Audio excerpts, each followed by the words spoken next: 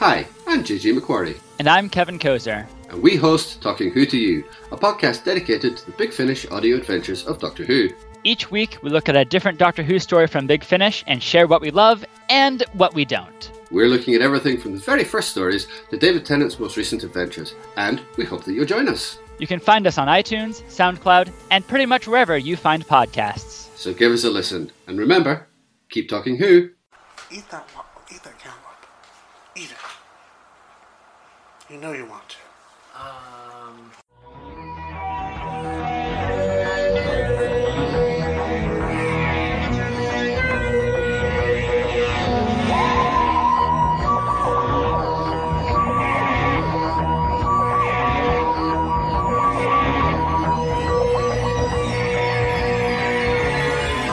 Hello, fellow time travelers, and welcome back to the Doctor Who Target Book Club, the podcast in which we undertake the diabolical task of discussing in story order all of the Doctor Who novelizations. My name is Tony Witt, and today we have an equally diabolic three-person discussion panel, including our so-called expert who's been a Who fan since 1979. That would be me.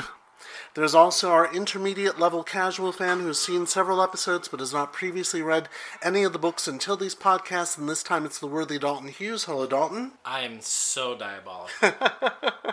As we knew. And finally, we have another expert panelist who's more knowledgeable than, but not nearly as evil as I, Trey Corte. Hello, Trey. Hello. He is.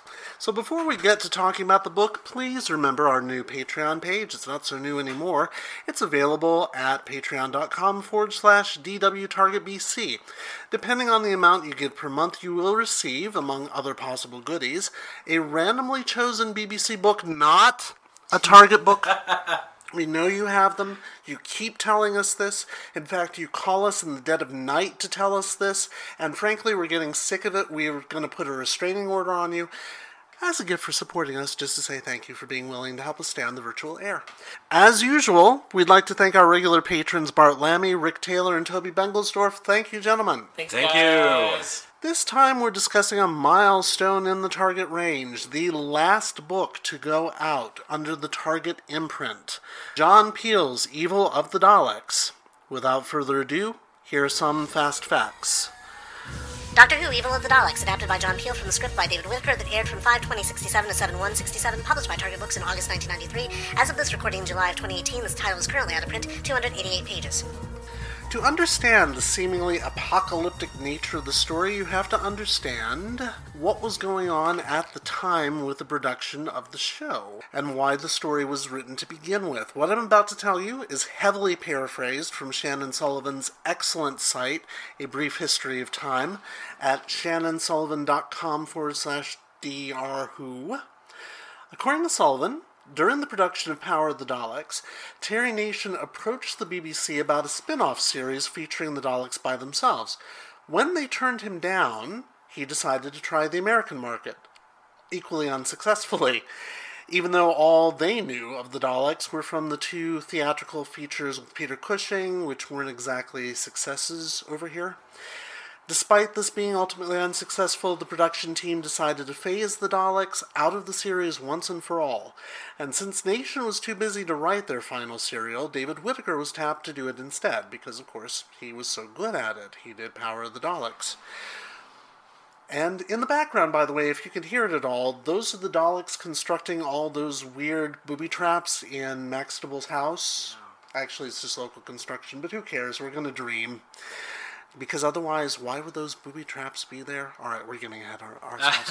Whittaker was then asked to take Ben and Polly out of his early drafts and to come up with a strong female character, much the same way that the writers of The Faceless Ones were asked, so that the producers would have a choice of potential new companions.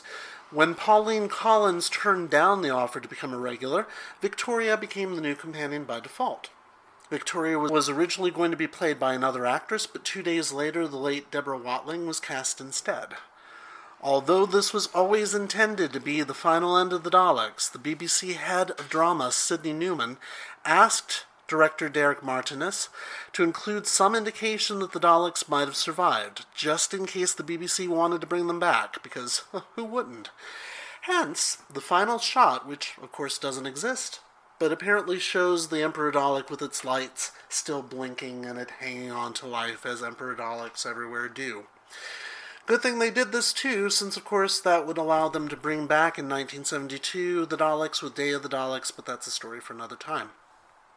John Peel we've already discussed at length in our episodes about The Chase, in our live episode at Chicago TARDIS, and also our Power of the Daleks story.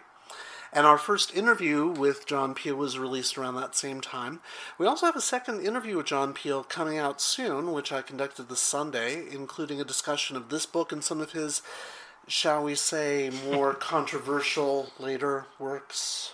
Oh, yeah? Oh, yeah. We may indeed get to those if we decide to go beyond the Target books and go into first the Virgin books and then the BBC books. That's a long way down the road, but if we ever get to War of the Daleks, boy howdy will we have a lot to say about That might be a fun extra bonus. That could be a fun extra bonus one, but I don't think John would ever speak to us again if we did it.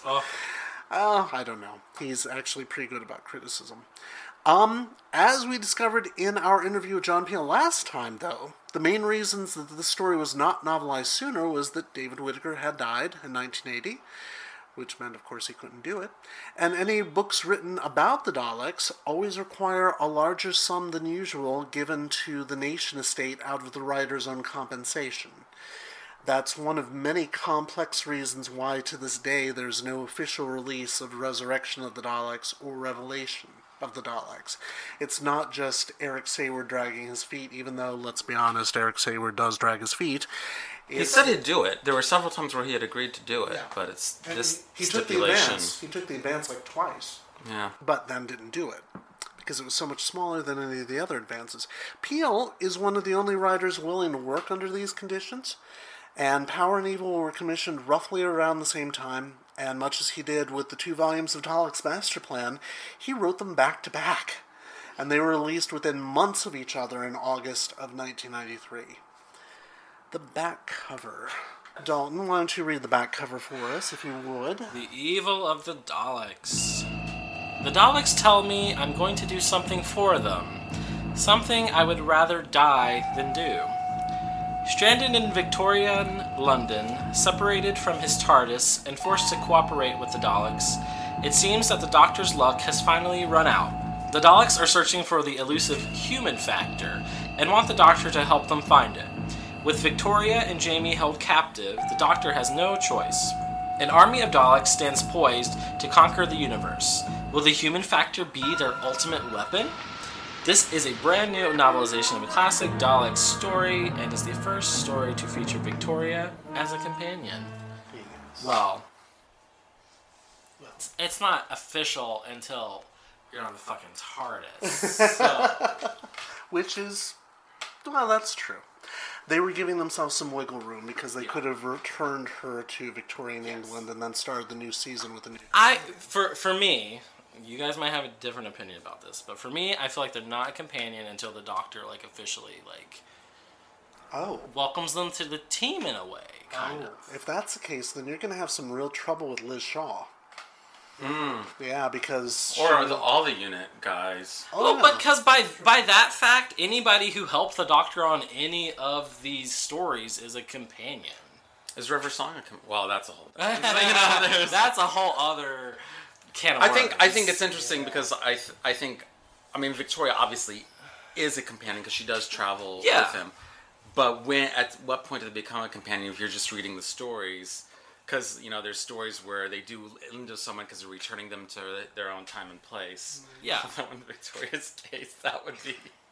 Here's this crater you used to live in. Your dad's dead. But no, everything you own is gone. I feel like by the end of this story, by the end of the book, once the Doctor, once her father is dead and he said, we've decided to take care of her, then she's the companion. Yeah. Before that, she is a B player, not even a B player, she's an A player in the story, but we've had many characters that were secondary characters that at the end of the book, they were gone. We don't see them again. Samantha Briggs. Hi. There's a parallel universe where, and there's a draft of this where Victoria lives and Kemmel lives. Mm-hmm. and they just get together at the end and are dropped off somewhere. Oh my. And then like foreshadowing Perry and Yrcanos or something like that. But no, she can whine and flirt, and he can just be silent and muscular, and she could be very satisfied. Well, she probably would be. Yes. Sonny Caldenez is quite tall, and you know what they say about tall men. The thing is, though, that would be such a parallel universe that it would be a Doctor Who where they're not having any sort of issue with a female Doctor at this point at all. They probably already had one by the 70s, so it would have to be that liberal. Oh, an alternate timeline. Yeah, an alternate timeline, because a man of color and a Victorian woman? Heaven forfend. Well, and I think that is interesting. You know, this is a point I was going to bring up, Victoria. I think her friendship with Kemmel, and I'm not sure how we pronounce it. Is it pronounced Kemmel? That's Kemmel, how I was pronouncing it. I think in the audio that's how it is. But as much of a stereotype as he is, it's interesting that Victoria does not treat him like the noble savage that a Victorian woman would, especially one of her upbringing and social class. Yeah. So there's an element of progressivism, and I was looking forward to Allison being here. Yeah, because I wanted to see what she thought of that and of Jamie's evolution from third-rate companion to major player, because this is the story where that happens. So good. Mm-hmm. So good, finally. Yes. Yeah. It's worth waiting for, wouldn't you think? Yeah. Mm-hmm. Reading John Peel is just so dense, so much more interesting. Yes. I didn't know where it was going. There were so many instances in here where I thought it was going one way, I thought something else was going to happen, and from a lot of the books we've read, they get kind of formulaic, so I can figure it out. But there was so much in this one that I hadn't figured out, and I didn't ruin it for myself. I really, really enjoyed this book. Good. Like probably one of my favorite that I've read. Good. And I've read the lion's share of the ones that we've done. More so than Power, or would you say they're on a level, or? Different. They are very different. I feel like there was so much more going on in this one. Mm-hmm. It felt like 3 distinct parts. Yes. And so that really helped carry it and helped hold my interest throughout. Because you think that it's going to end, you think that something's going to change, or something's going to break, give way, and it takes a left turn. Mm-hmm. And that was refreshing and really just like, yes, this is what I want. This is what I want everything to be. What were some of the left turns or surprises that like really stood out to you? Because I think we both kind of were more familiar with the story before we read the novelization, so I'd be very interested to hear that.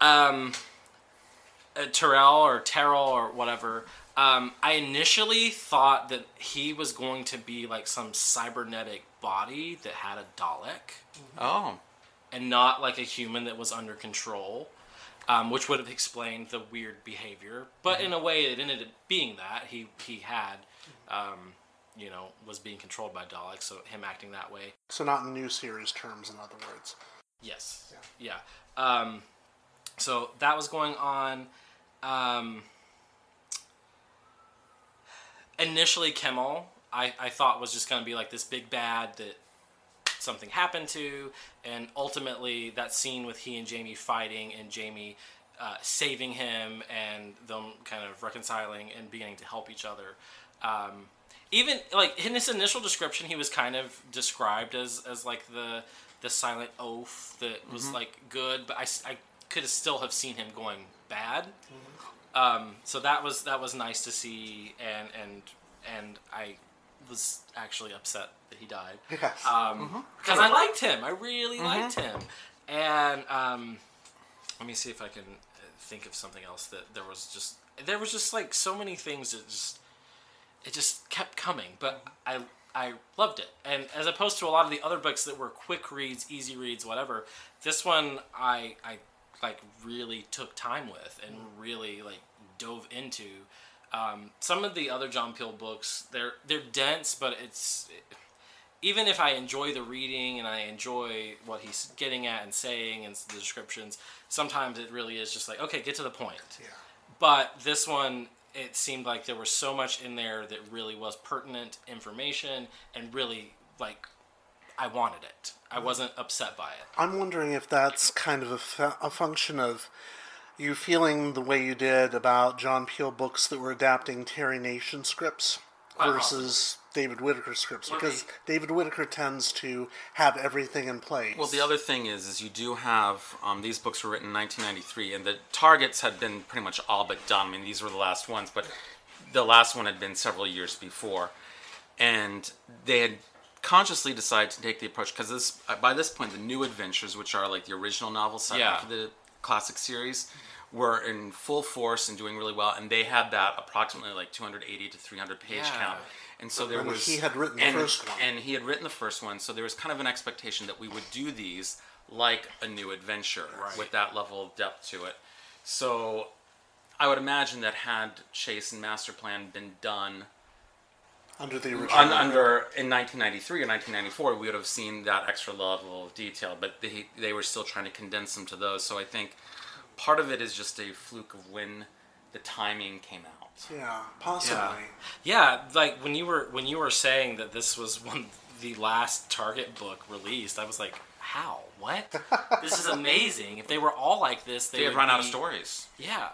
But like of all the seeing the way this is written and seeing how much I liked it and how good it was, I was like, how is this the last one? Yeah. How is this story not something that was novelized years before? This is amazing. Yeah, and it has to do with rights and all these things and just the way things got. I think, especially once we start the Pertwee stuff, he's gonna I'm really excited to see what you would think of that, because there's a golden age of targets there. Well, especially something like Day of the Daleks. I mean, Terrence Dix really does an amazing job. And I got all the Malcolm Hulk stuff, so all those fun stuff to look forward to. Yeah. It's just like, this is a great story. How was this not novelized before? But hearing the history and knowing kind of the rights and things like that, it makes sense. But I'm just like, you could have written this in the 70s, and I would have, if I was alive then and a kid, I would have been all over it. Though, if we're going with what Trey was saying, I doubt it would have been as well written. Right. Yeah. Right. It needed that. There's part of me that almost would love to see a bunch of those novelizations from the late 70s, early 80s be redone. Yeah. In this style and see what could be done. Flesh it out. Yeah, there's a lot of stories that would have benefited from that. Except doing that would probably reveal some of the plot holes. Because I've been thinking about how to do that with Macroterra, and it's like, there's no way to do it. You'd end up exposing a lot of plot holes that should not be exposed. That, and a story like this, the original story was 7 parts. It was 7 episodes. So you kind of need that extra stuff. And it's one of the few David Whitaker scripts that's at all padded. Mm-hmm. And I found that John really had an issue probably with this book because, unlike Power, it shows its padding. Mm-hmm. The subplot with Terrell, that's padding. The middle section in the house. Oh, gosh. Has a little long. I mean, I think one of the things that I'm not sure what my opinion of this book is. On one level, everything that Dalton says I agree with. It's obviously a labor of love. Mm-hmm. As the story, especially like if I'm looking at the story itself, there are so many things that don't make sense to me in terms of like character motivations. I think Peel does a really good job of looking at the original scripts and saying, this didn't make sense. We don't know what happened to this character. And he, just like a minor thing, for example, like in the TV version, there's nothing, the doctor says to Molly and Ruth and Terrell, get out of the house. Yeah. Here, but we also know that there are other servants in the house. Yes. Here, Peel takes the time to say, let's deal with that. I mean, there's been whole essays about why would in Maxwell's house a picture of Waterfield's wife being in there, and there have been and he actually explains it. So there's a lot of those things that. Mm-hmm. So I appreciate the book. I just think it's a really weird story, and it's one that I've always been a bit ambivalent about. It is strange, mainly because it's barely a Dalek story. It's barely a Doctor Who story. That's true. That is true. And what I mean by that is, well, I think it's a Doctor Who story. Before Stephen Moffat came and said Doctor Who's this big fairy tale with sci-fi trappings, you'd be hard-pressed to find a lot of stories in the classic canon that would say this is a fairy tale. Right. With sci-fi trappings. Evil of the Daleks does meet that description. It really is, because you've got this whole fantastical thing of time travel through mirrors and static electricity. I think John Peel himself even wrote an essay about that, saying there's so many fantastical elements in this, it makes no scientific sense whatsoever. Well, and just even something like the human factor versus the Dalek factor, and recording it on silver wire with a laser and that you beam. could somehow imprint things. I mean, it's a wonderful dramatic conceit, but if you think about it too much, and there's bits where you can see Peele's trying to wrestle with that and trying to make it more palatable. But that's, I guess it's one of those stories that had such a reputation that, when I first read the book in '93, I had seen the second episode that survives, and I kind of knew that how things turned out, but the rest was unknowable to me, and I guess I didn't enjoy it as much as Power. I really liked Power of the Daleks. I even with the reconstructions, I vastly prefer Power of the Daleks. But that kind of goes against the received fan wisdom. Which is weird, because Power is the stronger story. With Power, it's so tightly plotted that everything is relentless to that ending. And the only thing that I can think of is, again, until we get all the episodes recovered, and that'll probably never happen, is that Power may be the better story, Evil may well have been better television. Probably. Because they had, BBC does Victorian era stuff very well, so I'm sure the little bit we see, the sets were amazing, the costumes were good, they got all the thespianic actors doing their thing. The model work that does exist of the Civil War at the end was really good and visually spectacular for its time. As a whole, Derek Martinez is much more of a stylistic director than Christopher Barry was, so that might be the case. We're looking at these from books and story, and they're in audio reconstructions, and Power probably edges it out. But maybe in terms of if you're looking at the whole thing with television as a piece of television, there may be good reason why Evil had that reputation. In fact, I asked Peel about that. One of our listeners said, which one do you have strong memories of the two stories? And he said, I remember Power quite vividly. Evil... I'd gone off Doctor Who by that point for a little bit because I was pissed off that Troughton had been cast. He really did not like Troughton at the time he was a teenager. So he didn't watch all of Evil.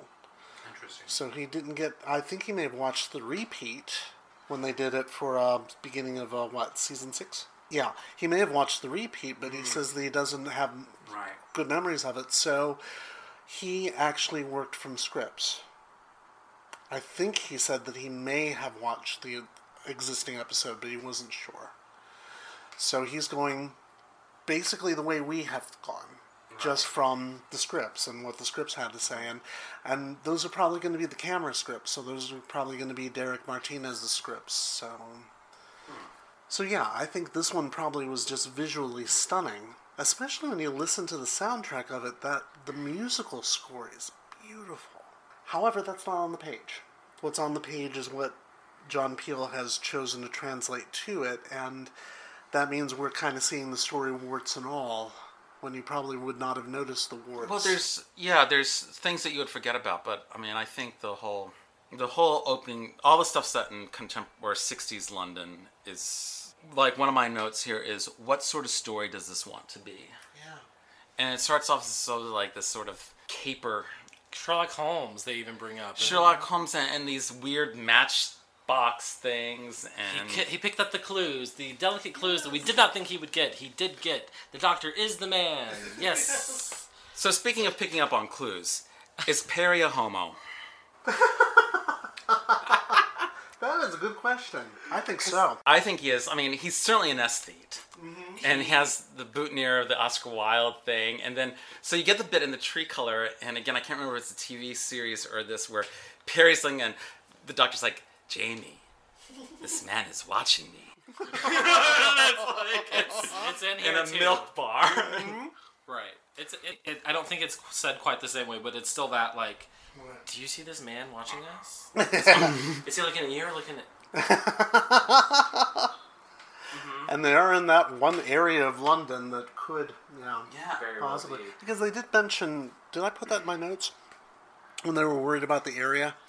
And he said, we're either going to run into rockers or we're going to run into... mods, teddy boys. Teddy boys. And I was like, teddy boys, good God. Okay, yeah, that's obviously not in the original. Listeners, if you're familiar with the movie Quadrophenia, you already know about rivalry between rockers and the mods. You may not have heard about Teddy Boys. This was a movement in the 1950s of young people associated first with rock and roll, and then, oddly enough, with jazz, to wear Edwardian clothing that their grandparents would have worn at the turn of the century. Edwardian was shortened to Teddy, so Teddy Boys. So the Doctor's wrong on both counts. 1966 is a little too late for Teddy Boys, unless there was a showing of the Blackboard Jungle going on, because they would riot at those for some reason, and it's still a little too early for mods and rockers. Just showing how, like, that sounds so bizarre, but the time scale would be no different from kids dressing up in 60s clothes like hippies or something. That is true. That is true. You know, that's how much relative time has passed. No, I agree. But so it's not as outlandish as you would think. No, but it might explain Harry's dress, because he is working in a Victoriana shop.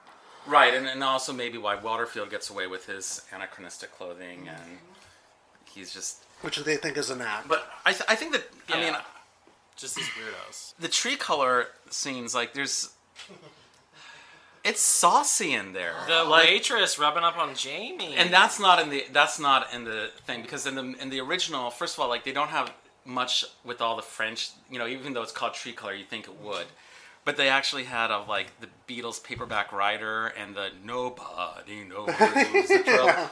And there's a bit where it's one of the screen caps is, like, these women wearing what was in the fashionable, like, these plaid skirts. Mm-hmm. And Jamie, they're all, like, fawning over her, and he's like, oh, if only the Laird could see this, or something. But I think it's interesting, there is this extra level of sauciness to it, and again, they wouldn't have gotten away with it, except the New Adventures had already been doing that.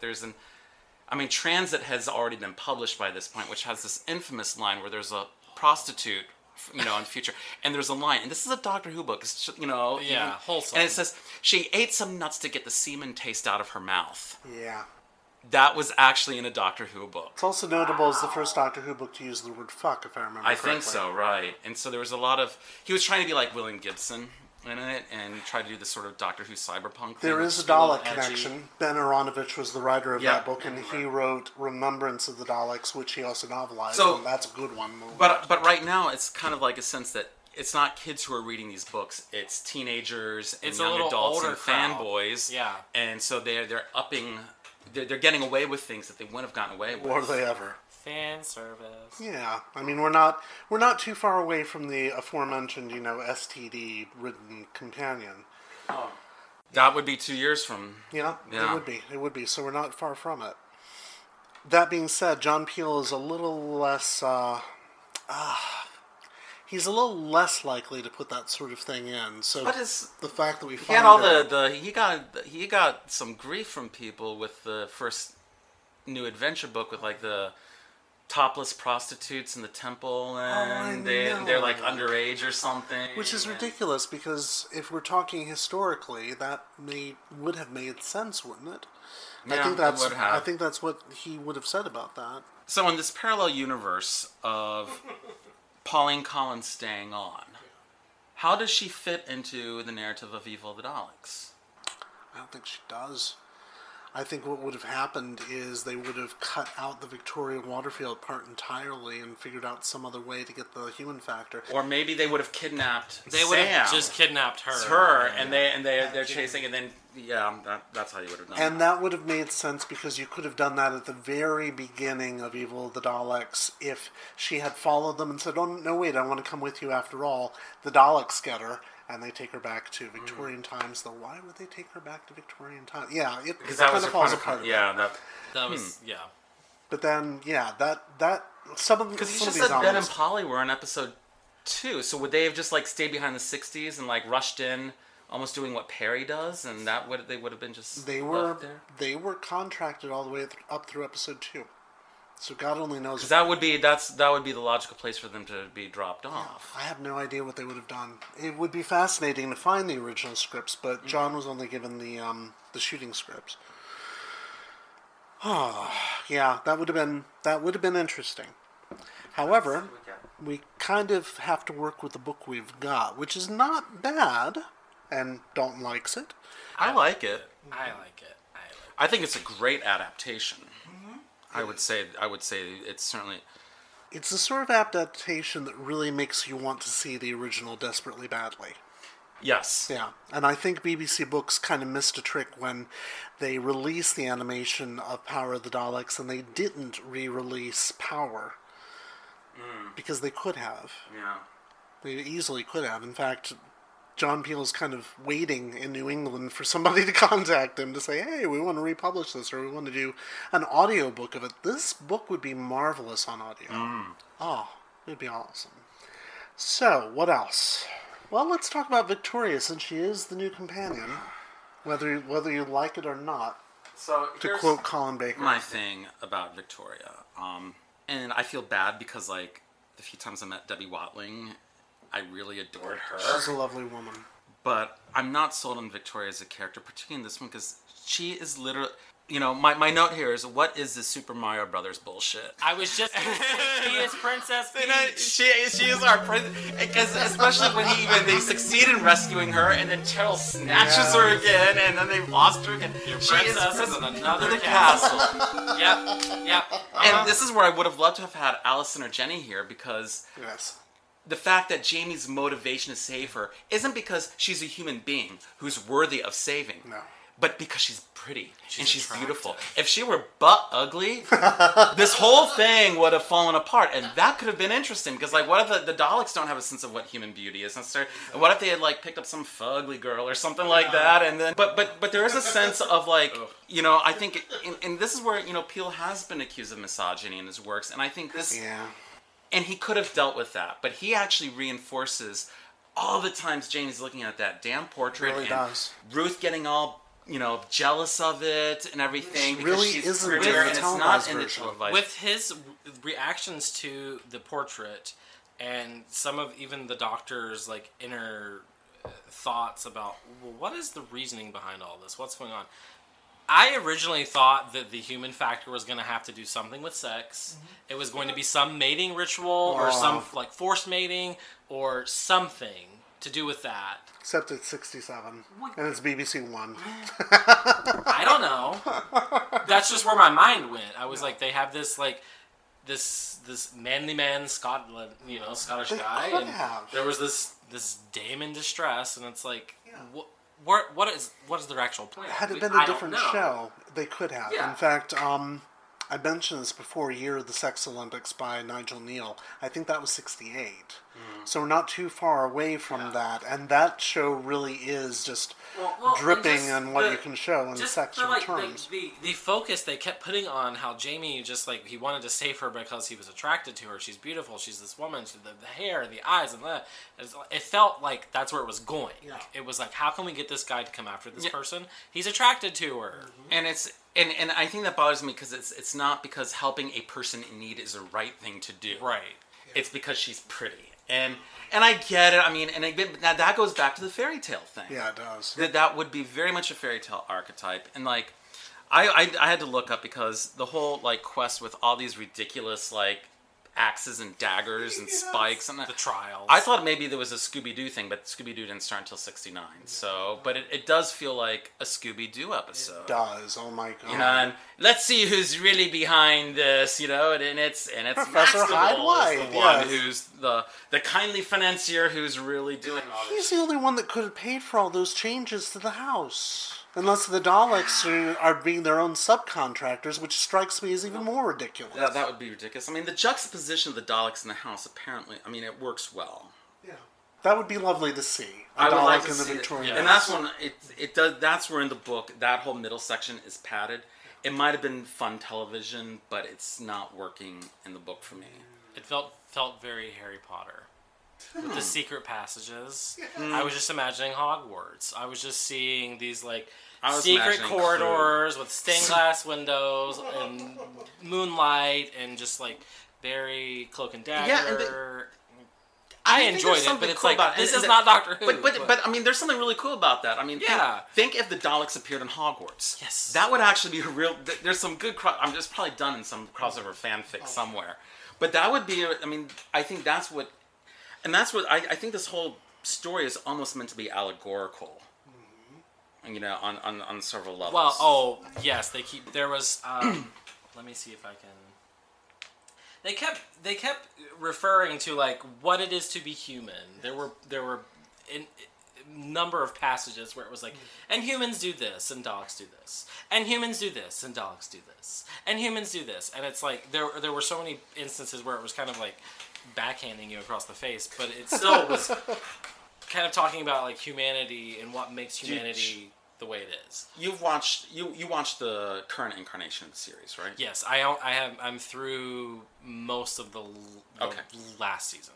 Did you make any connections to any stories from this is a leading question. It sounds like one. Do you know which story I'm talking about? I do. Daleks in Manhattan, Evolution of the Daleks. Yeah, I was about to say, keep talking. Because you've got like there's this sort of capitalism riff going on with like the Empire State Building, and then Theodore Maxwell. I mean, he's after gold, and it's mentioned several times that he's a financier. Yeah, and that's where I was getting this sort of allegorical thing. Is this like capitalism corrupting scientific inquiry, which is what happens with Waterfield and Maxtable? Is the genuine scientific inquiry has been corrupted, and then you've got humans acting like Daleks and Daleks acting like humans, which happened very much when they had like the Dalek-Sec hybrid, and then in Evolution of the Daleks, the second part of that, where the Dalek becomes too humanized and they end up turning against each other. And I haven't watched that in a bit, a few years. But. Well, if you're trying to figure out which Doctor Who should I rewatch, watch it and see. Yeah. Like that's a fun one to watch after this, because there are some. I think it was direct steals. Yeah, I think it was a. Is it a ripoff or an homage? I think it's a ripoff. I'll be charitable and say it's an homage, but I did like the cigar joke.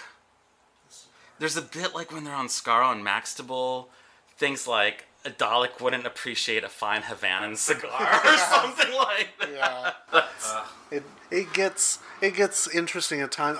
There are plenty of little things like that definitely would have not been in the original. I think it's is it Kennedy who thinks that the robot, that the Dalek looks like it came out of a Quatermass cereal, and it's like something like there were never robots in Quatermass. What on earth are you talking about? No. But that was just a problem for me. Do you think Kennedy was named deliberately to be topical? Because it's not too. I don't know. Well, it's easier to make that whole Ken short for Kennedy. It's easier to do that sort of thing. So it's part of the faux Agatha Christie thing that those first two episodes have going that is completely lost by the end of by halfway through the second episode. Talking about like what makes humans human in Daleks Dalek, there's once the Doctor kind of discovers why Waterfield is doing what he does. It says the Doctor stared at him. So that was the reason the man was under so much stress. It was fear of what had happened to someone he loved, and uncertainty as to her fate. He found himself beginning to thaw towards the man. He was clearly not the scoundrel that the Doctor had been picturing. He was instead a desperate man, which might be worse than a scoundrel, for a desperate man might do the unpredictable, while a rogue is always a rogue. I put that in my notes. That's a great line. That immediately, I was like, that is it. You know, you have these two characters, you don't know how to trust them, how to take them, but one, their intentions and their reasonings for what they're doing are completely different. And interestingly enough, it foreshadows Maxtable, who is definitely the rogue in the situation. Yes, totally. Yeah, who doesn't even love his own daughter. And I think you made the Trump reference in your notes, but like he really is, and that's where I think like there could be. I'm getting a sense of, and Whittaker's so interesting with his, you know, it's hard to nail down his politics and everything, but this idea of questioning, you know, and creating disorder based on, and you look at like Vietnam's happening at the same time and the counterculture there, and you know why, who dares ask why? I mean there's, you know... Yeah. At the end, one of the Daleks says, "We will not obey without question." Yeah. We don't have a problem with obeying, but we're going to question why we're doing it. Yeah, the human Daleks do. Yes, and if we agree, then we'll do it. Interesting you should bring up the counterculture in David Whittaker. There's a weird tie there. There's a semi-horror movie that he wrote in 1970 or 71 about bikers who come back from the dead. and I cannot for the life of me remember the name of it, but it's got his fingerprints all over it. It would have been written towards around the same time that he did Ambassadors of Death. And he was certainly aware of the counterculture, so probably he's threading some of those same themes through. Well, Ambassadors of Death certainly. And it's interesting, if you one of your notes about Maxtible was about how he wants to use his wealth to influence governments and world leaders, and what's David Whitaker's next story? You stumped me. Enemy of the World. Oh, of course it is, and that's exactly what happens with Salamander. Oh, good lord. So yeah, we'll get there. And that's an Ian Marter book, so you'll have to be on board for that one. Yeah. Not a very great Ian Marter book, but still, it's Ian Marter. It's still Ian Marter. Yeah, so good stuff. Yeah, exactly. That is interesting, because it certainly unpacks that whole theme. But I think what I said in my notes, too, is it possible that Maxtible is what Trump to the Daleks' Putin? yeah. Yeah, because he certainly seems like he's being overly subservient to them just to get what he wants, and then gets screwed by them and then denies the evidence. Yeah, well, yes. In order to save face. And like at one point Victoria's like, well, you just can't reach him. Yeah. And he's just so gone far. And I think the bit I liked what he does with Ruth. Those three, Molly, Ruth, and Terrell. Mm-hmm. You feel like maybe they're a remnant of a previous draft. They must be. But the thing is, there's some good stuff in me. I feel like it either needs to be removed or developed. Yes. And because I think there's some interesting stuff there. I mean, I think I actually felt a lot of compassion for Ruth, where and again, if we're looking at an allegorical thing, the sort of person who, well, let's just be nice, let's keep things civil. Right. But realizing that the person that my duty says I should be loyal to is an absolute shit.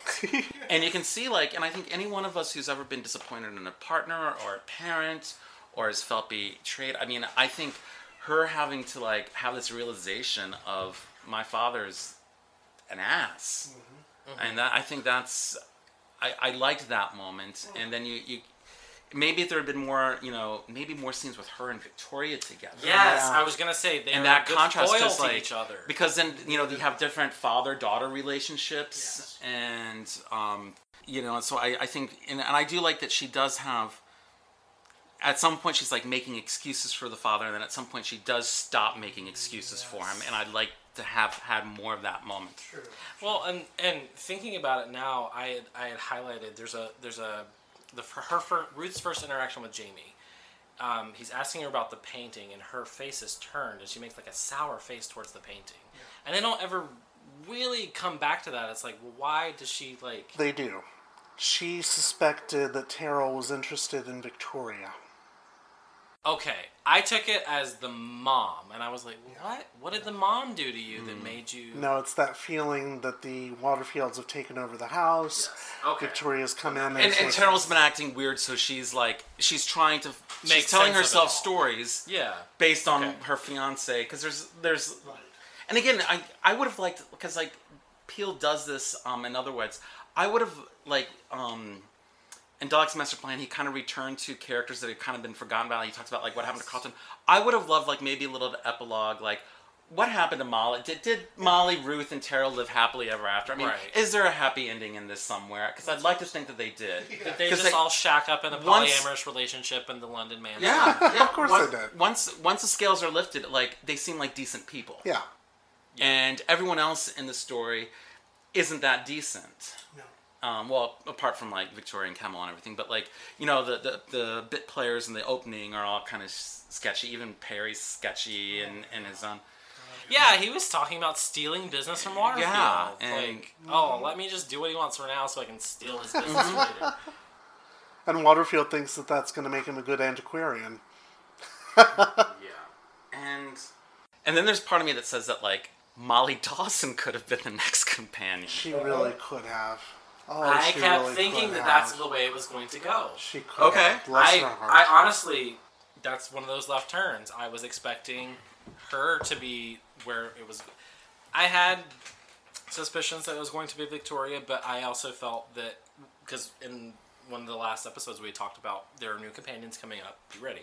And I initially thought Molly could be one. Well, and if you see and she's in the surviving episode, and she and Frasier Hines have great chemistry. They really do. She's kind of got this like raspy voice, and you get a sense that she's a little bit naughty. Yes. Like she says, "I do know how it is with soldiers." Yeah, which is pretty brilliant. But I'm interested to see where Victoria goes. Which is interesting. She's not my favorite. I'm not expecting a lot from her, but I'm like open to whatever. I'm 3/4 of the way through the audiobook of Tomb of the Cybermen right now, and I'm remembering now why I always liked that book so much. And it's because Jerry Davis is going to give us a lot of Victoria. A lot more than what's on screen. So you are going to come to like her very much, but then, well... There's not a whole lot. You get the onset of companions settling in, and then suddenly there's not much for them to do, or there's... that's her last story. That's an interesting one. That is a very interesting one, because it's one of the few times, especially in the 60s, that they give a companion quite such a send-off, full-rounded send-off, yeah. I mean, Jamie and Zoe will get that too, but for different reasons. Right. Very different reasons. Yeah, let's not get ahead of ourselves. Let's talk about Jamie. Yes, let's do, because my God. This is a Jamie book. It is. This is Jamie's story. What'd you think of it, Dalton? I enjoyed it. Since I was not, I was not on the story, and I still haven't gone back and read the story where he was the Highlanders, where he was introduced. Nothing. Absolutely nothing. I feel that way. I'm like, I'll go back and read it at some point. The few stories I've read with Jamie, I'm like, I don't have any sense of who he is. The little bits that I'm getting, it's not enough. So I feel like I'm unsatiated. I'm just like, give me more. Give me something to grab onto to know who this guy is and what his deal is. And this does it, and this shows it more than anything we've read. Stand-up guy. I love that he gets into it with the doctor in this. Yeah. And it's a really powerful moment. My frustration, and certainly like in subsequent stories, and I'm sure this is also mirrored by Frasier and Patrick Troughton becoming such good friends. Yes. But Jamie is, like, after this, he and the doctor are just tight. They've got each other's backs. And that often happens when, like, in a friendship, if you've had, you get all the shit out there that you just like, okay, this has been pissing me off, and you have it out. And then you realize each other's truth or perceptions. Mm-hmm. And then, but what we never see is an actual reconciliation. That's true. It's an implied reconciliation. I think once Jamie realizes that what the doctor's plan was, it kind of foreshadows Ace and the doctor, and there's an implied forgiveness. And I think Victoria's also there. Now we have someone to take care of. But I would have liked some dialogue or some form of acknowledgement, either the doctor apologizing or Jamie coming to terms. Does Ace ever get that though? Because after she gets, I'm going ahead a little bit, but after she gets really pissed off at him with the events of Ghostlight... You get Fenric. Yeah, but he never really apologizes to her. But you've got that coda in Fenric where she swims and it kind of is like a symbolic purging of everything. Yeah, and they leave arm in arm, and they're laughing, and then he takes her home in the very next story. So you get a sense that they're all right. Which sounds cheesy as hell if we're talking about it, but it's really a lovely moment. I mean, I was just going to say, I think dealing with the Daleks and coming out the other side of it is enough of a cleansing fire. Probably. Just like, we made it. Whatever happened, and we're good. Yeah. You don't even need to address it. And it could have happened off-screen. Yeah. Of all the doctors, I could see the Troughton doctor being the most likely to apologize to a companion for, keeping them in the dark. Maybe the Davison doctor would do the same. Especially because Peel takes such great efforts to show that the doctor does not want to have to do this. He's really conflicted about it. Yes, he does. He doesn't want to do it. And he even makes a point to go against what they wanted to do just so he can have Jamie at least know the Daleks are here, this is dangerous, I can't give it all away, but there's some serious shit going down. And I could see you wanting that in the coda, because certainly in that coda, John Peel is giving us enough rope to hang ourselves with the idea that this isn't the final end, even though one of the listeners asked me to ask him, why are you so insistent that Evil of the Daleks is the final end? And it's like, at the time it was. It was intended to be. Yeah. What is there to say that it wasn't? Did you ever read the comic? There was like an 8th Doctor comic from Doctor Who magazine with, it was called like Children of the Revolution, and it had like the surviving humanized Daleks, and they had escaped from Skaro, and like the Doctor meets them in the submarine or something, but like basically they are good Daleks. They're like humanized Daleks, and eventually I think what happens is like the original Skarosian Daleks like have hunted them and tracked them down, but I'm not really into the comics, but that was a really, really good strip. The end is pretty ambiguous, though. Yeah. I mean, this last one of the last paragraphs says, if they were, there were few races so evil that their passing could not be mourned by some. In the case of the Daleks, however, there would be none to shed a tear. Mm-hmm. If they were all dead. The Emperor had ordered all the Daleks back to Skaro. Had every Dalek been able to return, or were there still some in transit, perhaps on other worlds, or even in other times? Mm-hmm. Only time itself would tell. So that itself is saying, we don't know. Yeah, precisely. We don't know. And I even reading that, I'm like, there could be other Daleks. Deliberately ambiguous. There's no finality to it. How many times, I mean, even if we just look at the new series, how many times have the Daleks totally been wiped out, only for them not to have been? Every time they've been wiped out. And then, like, 2 seasons later, they have another Daleks episode where they're invading London. I had an emergency temporal escape or something. And it's kind of weird that the Doctor is so bad at actually killing people.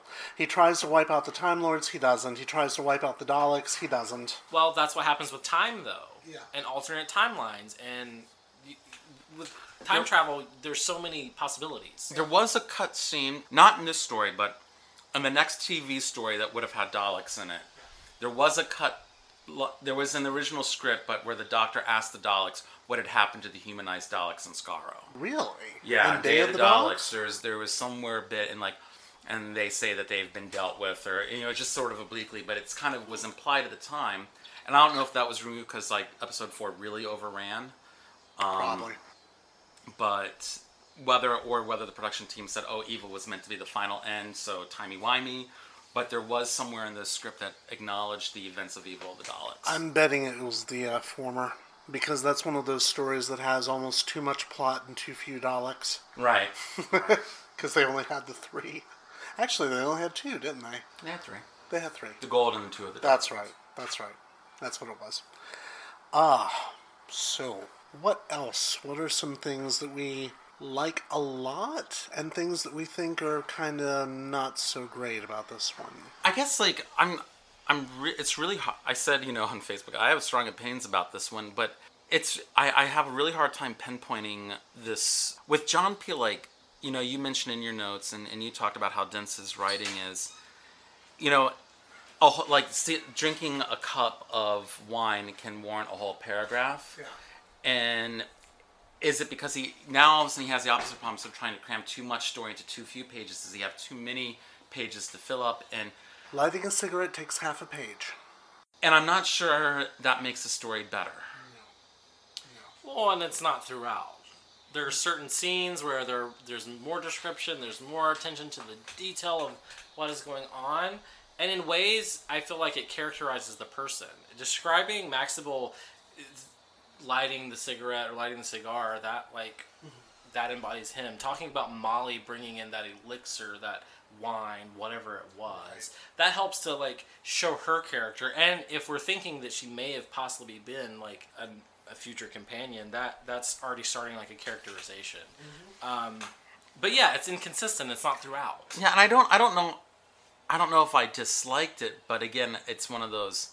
I go back to if I had a student turning in writing that was that descriptive, what would my instructions be? I know what mine would be. Cut. Edit. Yes. Edit. Kill your darlings. Because that half paragraph of Kennedy lighting the cigarette, It's like, really? Do we have to go into this much detail about lighting a fucking cigarette? Really wanted you to know. Wasn't that to set up like the whole thing with the matchbook that was being left discarded? So wasn't that part of the Sherlock Holmes? I don't believe so.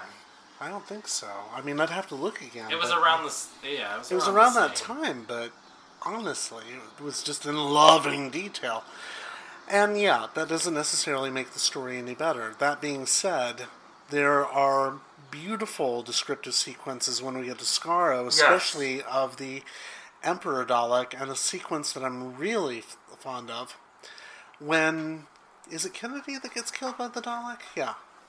When he first sees it, and he doesn't know what it is. Yes. So Peel can't just say, there's a Dalek in the corner.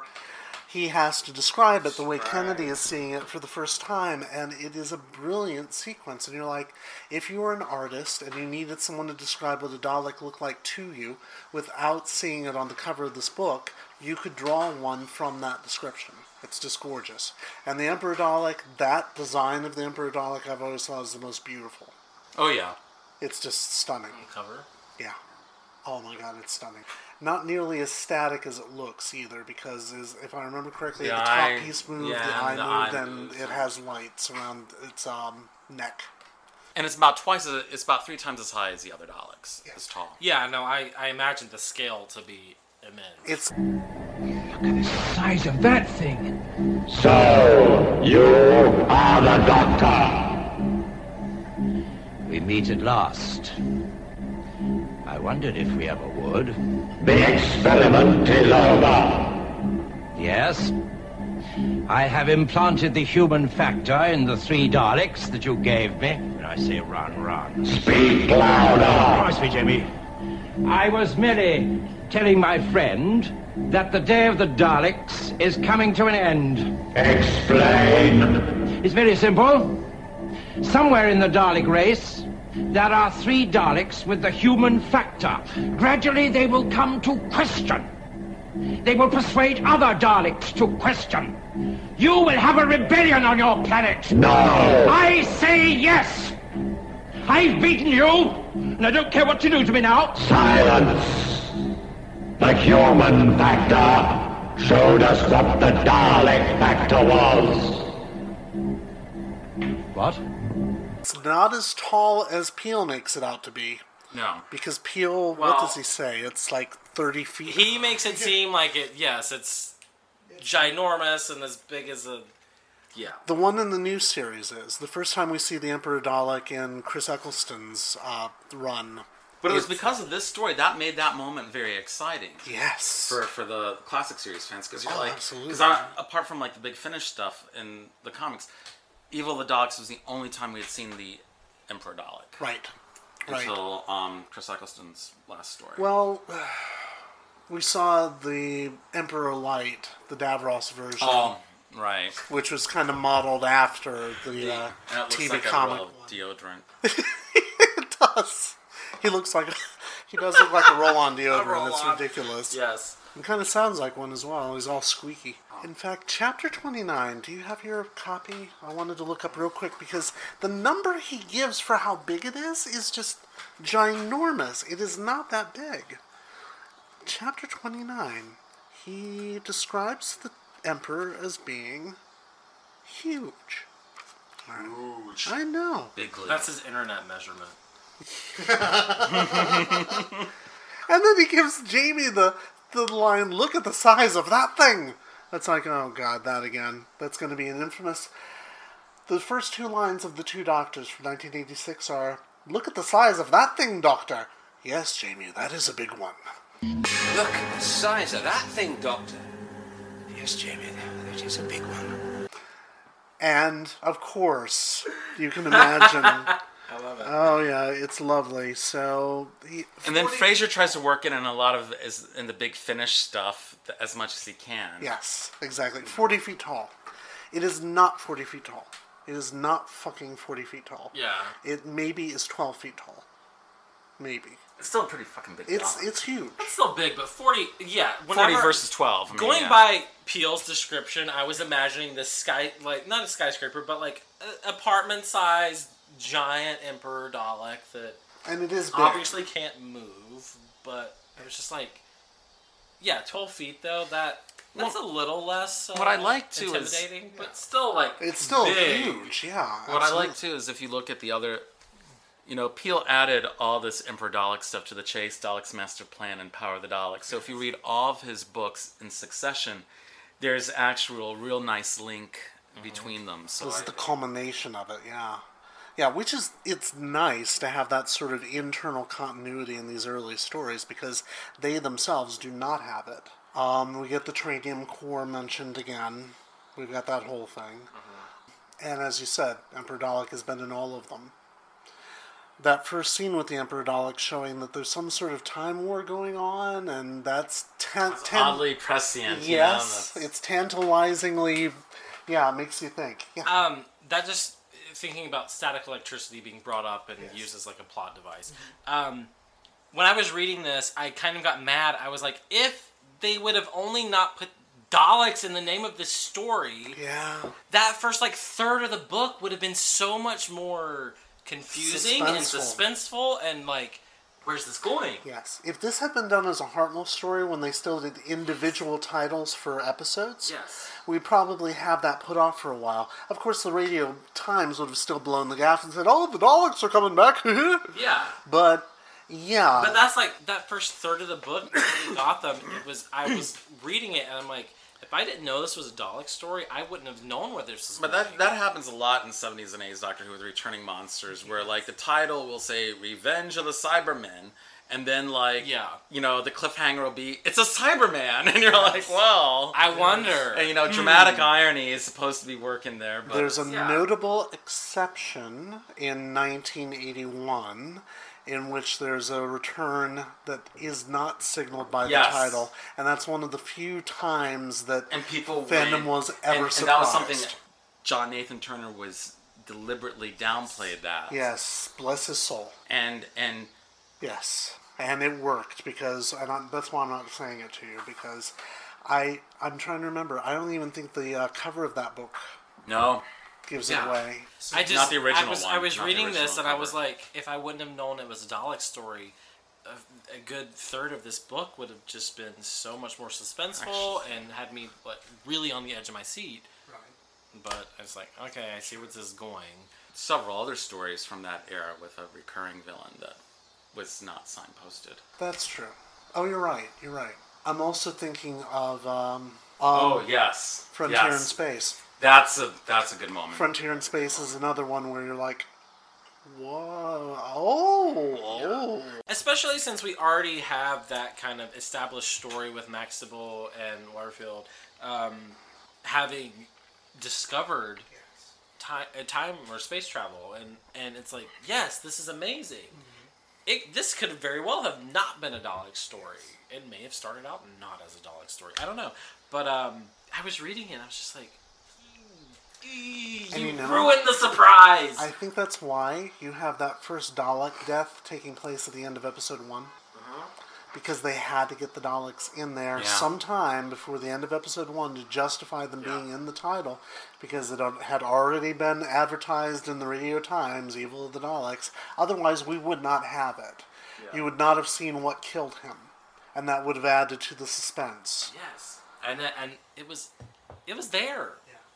As it is, when you get to the end of episode 2 and the Doctor finds out who it is, Troughton's shock is... the Doctor's shock is palpable on Troughton's face. It's a perfect moment. There's a bit where you almost sense him guessing when he says static.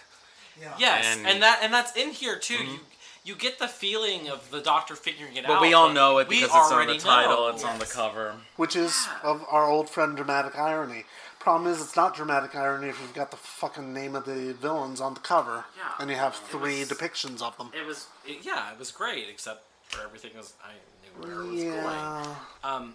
Which didn't totally ruin it, but it's still just like deadened the impact for a lot. I'm wondering if at some point, for you and Allison, we shouldn't try to figure out some way of getting you a copy of the book that doesn't have the title at some point, and surprising you with something. I don't know how that would work, though, and I don't know what story would work best for that. Besides, no one would ever read a Target book that way. You'd always know what you were reading. So it might be a good mind experiment. I mean, you could make a Word file that... If they can get them, because this will be coming up relatively soon. Yes. A version of the Seeds of Death without the cover. Oh.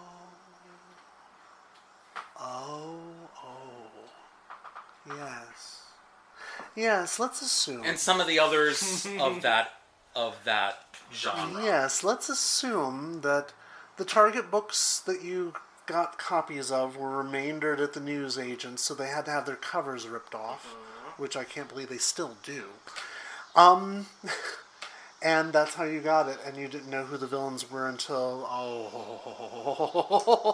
I like the way you think. Okay, I'm gonna get on to that. So nobody tell either Allison or Dalton or Jenny Ingersoll what the villain is in an upcoming book, please. Thank you. We'll try it. We'll see what happens. And it didn't really ruin this one. Stuff. Oh, that's true. But it was just like... It had a lot going for it. Well, I think what it is like, you know, in some of these stories where they are signposting who the monster or the returning villain is in the title, I think this is exacerbated because he does try to make it so mysterious. Yeah.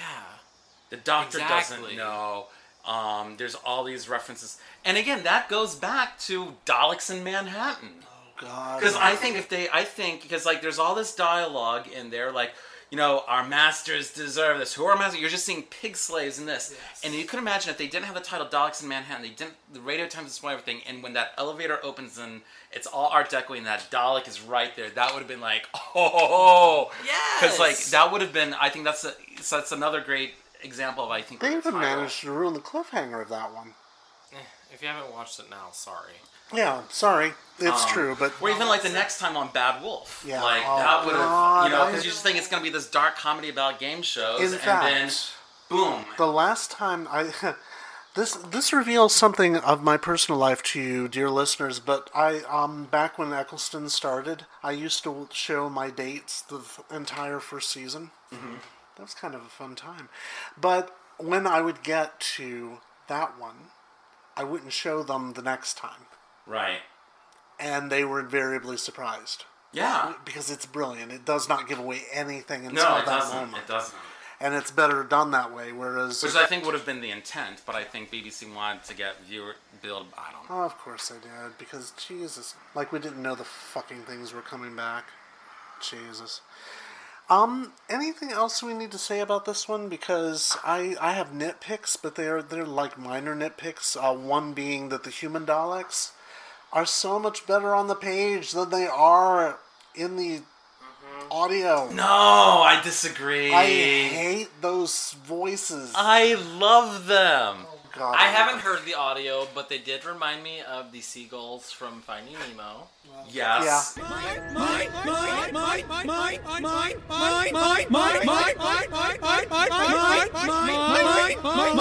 Jesus, shut up! You rats with wings! That's kind of what they are. Why? That's exactly what they are. They're like, why? Yeah, exactly. Oh, God. Dizzy. Dizzy Doctor! Vegetable, do you hear that? They've got a sense of humor. I'm glad you are so easily amused. Dizzy Doctor! Dizzy Doctor! Oh, they're adorable. I haven't heard the audio though. So I have to admit, my favorite behind-the-scenes story of the making of this is Roy Skelton saying that he changed one of the lines to "What's it all about, Alpha?" I was like, oh my God. Well, there was also a story where, like, Frasier was hiding in one of them just to kind of see what it was like, and, like, two of the co-stars, like, came in and had a big bitch session about how awful the show was and how awful the director was, and da-da-da-da-da-da. And he overheard them all, so that's... He's never said who it was, did he? No, but, I mean, it would have had to have been one of the Victorians. Yeah, probably. That's a shame. It's probably the guy that played Maxtable. He was a big star. Like, he's one of those ones that were like, we haven't heard of him at all, but like, when you look at like the behind the scenes stuff, they say, "Oh, he was a big catch for them too." Yeah. Whereas the real class act in the televised story is the actor who plays Edward Waterfield, because he came back and was literally the only good thing about Horns of Nimon in 1979, which was recently. Oh God. Well, we're going to have to agree to disagree on that one, because the Twitch chat agreed with me that they said that Sazem was the best thing about that story. He's great in it. I just think that he's Romana not the only great thing. Romana on her own is actually quite good too. But we're getting ahead of ourselves. We're like 4 years away from that story, so let's not even talk about it just yet. Anything else we have to say about it? I'll look through my notes. I just have this one, or my highlights, I guess I should say. Sure. I just have this one currently. It's when Waterfield we're still in 1966 in the antique shop. Waterfield longed to return to the simple belief in the power of prayer. If only he could believe again, as he had once before, in a loving God. But his faith had been shattered by the creatures he was forced to deal with. They had burned out his heart and soul, and he could no longer pretend that either still existed. That, to me, epitomizes the evil of the Daleks. Just the fact that they could strip all hope in this man, that even prayer, even just getting his thoughts out into the universe, even that would not bring him comfort. Agreed. That is so good. It really is. And that probably, one of the things I wondered is, what sort of indignities did the Daleks put Victoria through? Yes. That would have been enough for her to know that her father is being torn apart, body and soul, by them. So that makes me think of one of my favorite lines from it, is when the Dalek is like, "Do not feed the flying pest outside." And then you have this Dalek, it's and again on TV, it's because it's in the surviving episode, but "You will eat." It's this overbearing grandmother pushing food. Eat, eat, eat. It's I thought, when I first saw that, I thought it was the most unintentionally comic thing ever. You have lost 2 pounds in body weight. You must maintain, eat the food. Do not feed the flying pest. And it's that was another reason why I thought it was going to a sex thing, because maintaining body weight, she would have need to.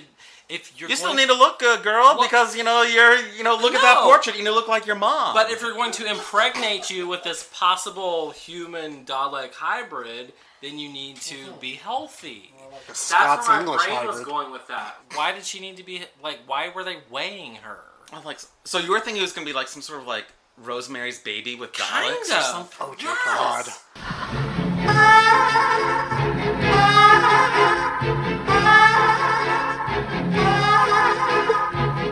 What have you done to it? What have you done to its eyes? He has his father's eyes.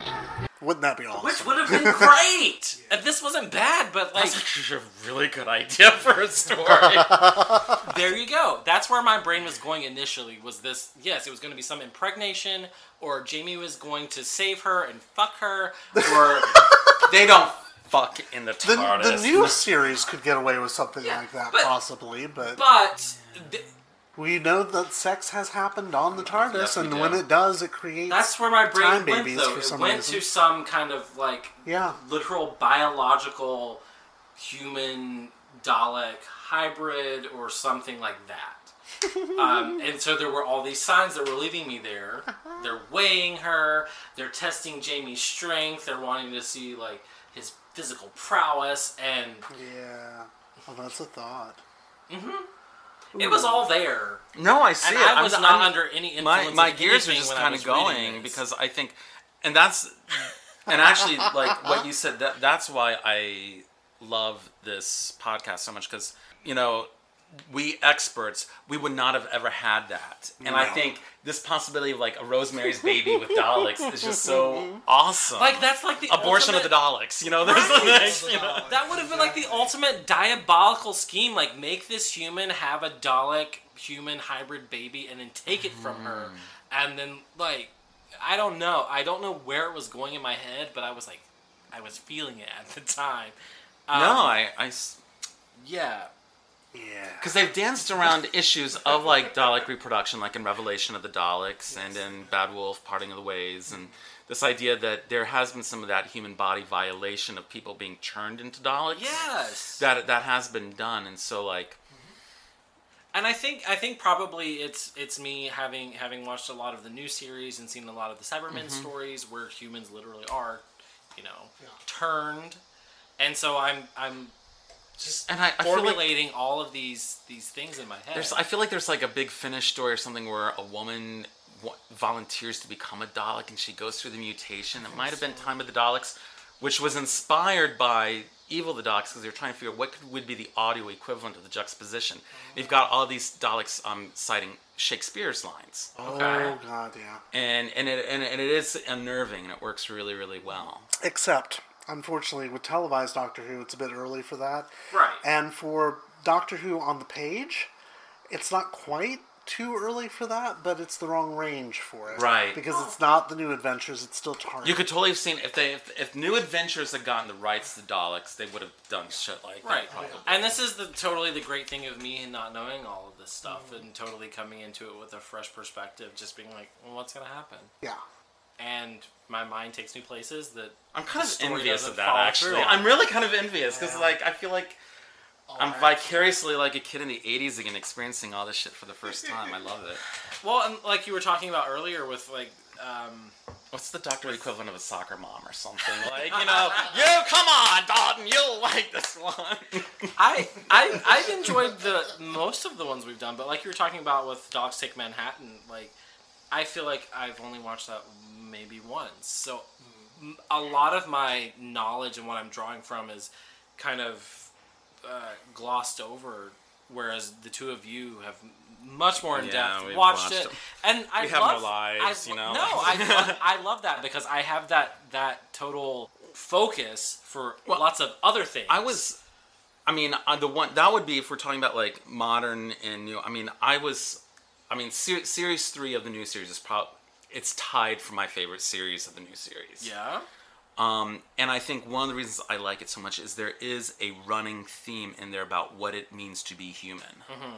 And I think thematically it's very strong because this is the one where you've got the Doctor becoming human, you've got all these riffs on human nature, you've got the Macris story, you've got this Dalek two-parter, you've got the end of the human race with the Master 3 party there. So this whole question of what it means to be human. Lazarus Experiment, rewriting his DNA. He's still human. There's a really, even in the Judoon episode, they're like human, non-human, and people pose it, and it's really clever. It's so subtle, but it's there. Blink is the only one that really doesn't deal with it. It's so subtle I didn't notice it. But it's definitely there, and so like, I'd say if you're looking, especially after coming after this one, if there's like, what new series one should we watch? I mean, I probably will watch Daleks in Manhattan, Evolution of the Daleks again. And I would end up watching, my go-to, which is The Rebel Flesh. Oh, that's another one that still ties my favorite. My introduction to Doctor Who, years of knowing people that were very invested, very much, had seen a lot of the old series and probably read books. My first introduction to Doctor Who was the second to last Rose episode. Well, until she comes back. Fear Her? No. It was the two-parter. Okay, yeah. So the first part of that Army of Ghosts. Yes. Yeah. That was my introduction to Doctor Who. And what a fucking introduction. Baptism by fire. And so I have so many thoughts and feelings and understandings and so yeah, going back and reading a lot of this stuff is helping me like bridge the gap and really come to classic Who with modern Who perspectives, I guess. No.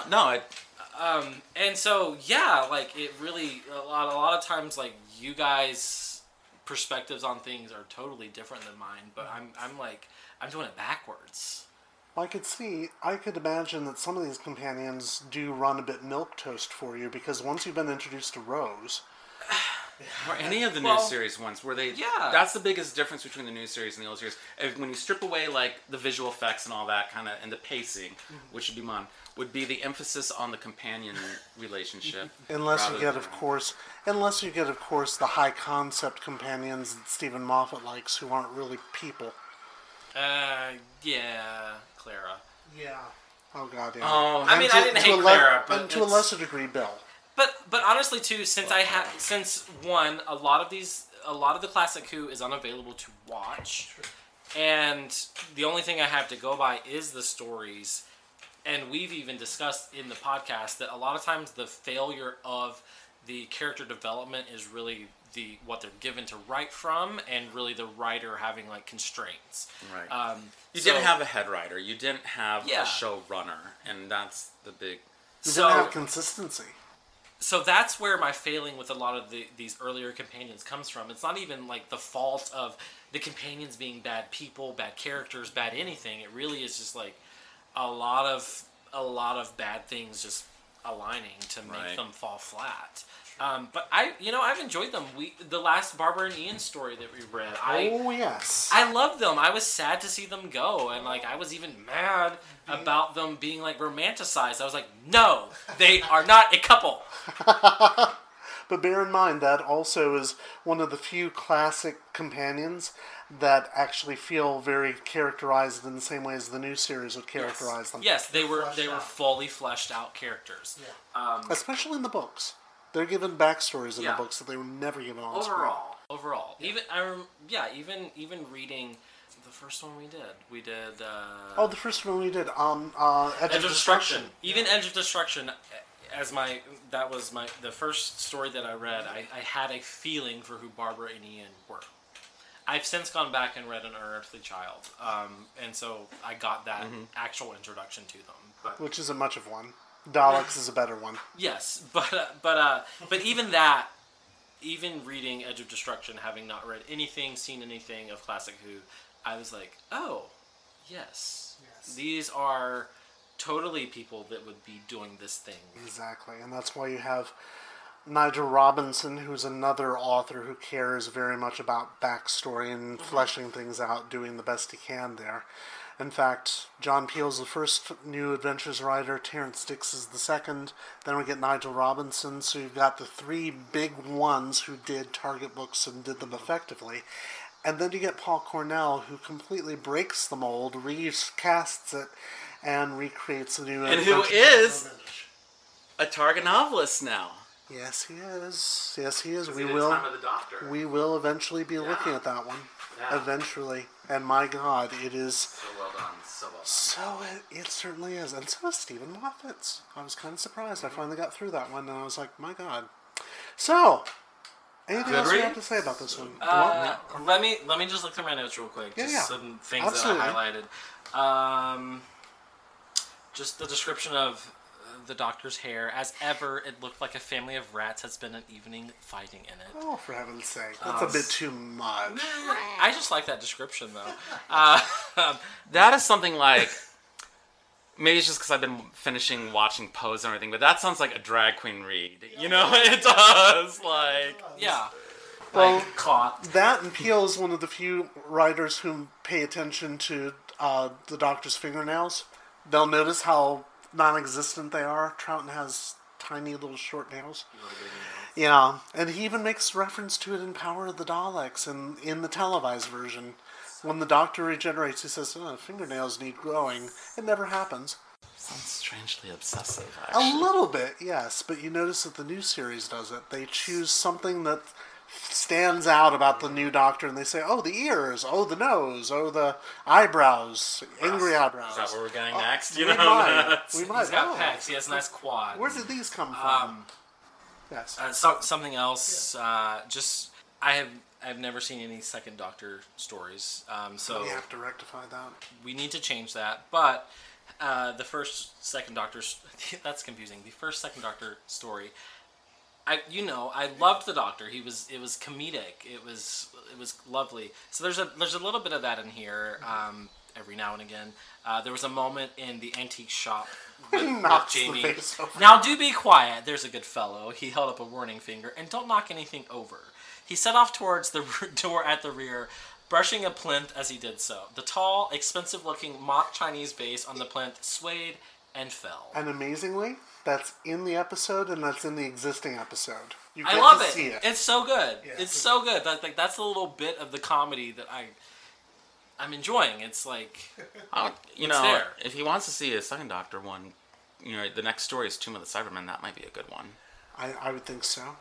It's only 4 parts. Too. I know. I think it might be one that we watch together and then do our reactions to it. Yeah, that would be fun. Because our Patreons would like that. Of course, our patrons are still waiting for our reactions to the Moonbase because I haven't edited it yet. It'll happen, though. Anything else, Dalton? I'm just looking through the things I highlighted. He knew how much the Doctor hated representatives of officialdom to intrude in things. Yeah, it's just kind of that idea of the Doctor wanting to be in control, I guess, as it were. Even when the Doctor is working with figures in authority, he hates authority. Yes. In fact, I think, Trey, the very first discussion you and I had may have been something about how I felt that the Pertwee Doctor was the most conservative Doctor because he worked with the unit, and you said, oh, no, I disagree, and you actually switched my mind on that. Because he trounces every authority figure he meets while he's engaged with Aesthetically, he's posh and upper classy and snobby and everything, but which in a way is almost a reversal of Troughton, because aesthetically he's a bit of the cosmic hobo, but I mean, he has a sort of, authoritarian's not the right word because he's anarchic, but he certainly, if he thinks there are some corners that have, he's a bit George W. Bush, evil access, that sort of thing. If I think this is evil, I will stop it. Yes, that's true. And that's... So it's an interesting... Which leads into the next thing I had. Before we had known, well, we knew it was the Daleks, but before the Doctor knew it was the Daleks, his suspicions were crystallizing now. One of his old foes had to be behind all of this. The problem was that in the course of his travels, he'd managed to annoy or seriously offend a large number of species. He did have a tendency to meddle with things when there were clear cases of oppression or outright evil, and he stumbled across such cases more often than he cared to think about. So, yeah, exactly. Which is an interesting thing to say about the Troughton Doctor, because if you think about the Hartnell Doctor's record, he really doesn't, not until the end of his run. Right. The whole speech to Barbara and the Aztecs about not meddling in other people's affairs, which we have discussed to length about the hypocrisy there. Yeah, right, Doctor. So much so that one of the BBC books writers actually made that an active lie. I still need to read that book, but it sounds fascinating. I highlighted his respiratory bypass was to no avail here. Has there ever been a mention of... Oh yeah, that's Peel taking later stuff and putting it in here. Yeah, retro continuity. I had thought it was like a retcon. Yeah, I asked him about exactly that. He said, because later on the Baker Doctor will talk about having a respiratory bypass system and not really being able to be gassed, even though the Doctor gets gassed a lot. Yeah. So that's what I thought, though. I was like, I don't remember reading anything about anything of this happening. That's later stuff. He also makes reference to a screwdriver, but he says the screwdriver's back in the TARDIS. But the screwdriver was in the last story, so this wasn't the first appearance of that. Exactly, if we're thinking in story order. Yes. Yes, exactly. But I think that's Peel's sneaky little peek at the sonic screwdriver when we do get it. Speaking of Dalek construction, someone appeared to be constructing a subspace bypass through his left frontal lobe and using twice as many jackhammers as they really needed in the process. That's a Hitchhiker's reference. I think that's whenever the Doctor was waking up from the gas. It's also a Douglas Adams reference. So good. So good. And that reminds me of something very funny that John Peel said about writing the first New Adventures book. He apologized to Terrence Dicks, and he said, you really should have been the first one to do this. And Terrence Dicks said, but my dear boy, you got all the flack. I highlighted the description of their laboratory. That was a good description. Oh my God, talking about all the coils, brilliant. and the glass, and all of that. It was a lovely description. It reminded me of every single one of Julia Hoffman's laboratories on Dark Shadows. They all have that late 60s aesthetic. Definitely not a time where I minded the paragraph of description for the room. Right. It really helped add. And seeing as how they came back there many times throughout the story, that helps you really get a feeling for the space. I think, going back to my earlier idea about when his description wasn't too much when it's about me, I think I figured it out. It's when the description is being used to set a mood or create a visual in order for me to see what's going on, then I love it. If it's going through excruciating detail of what is actually just a minor secondary action, then why? So describing behaviors versus describing settings. It's the reason why I can't read Ernest Hemingway's Big Two-Hearted River Part 2.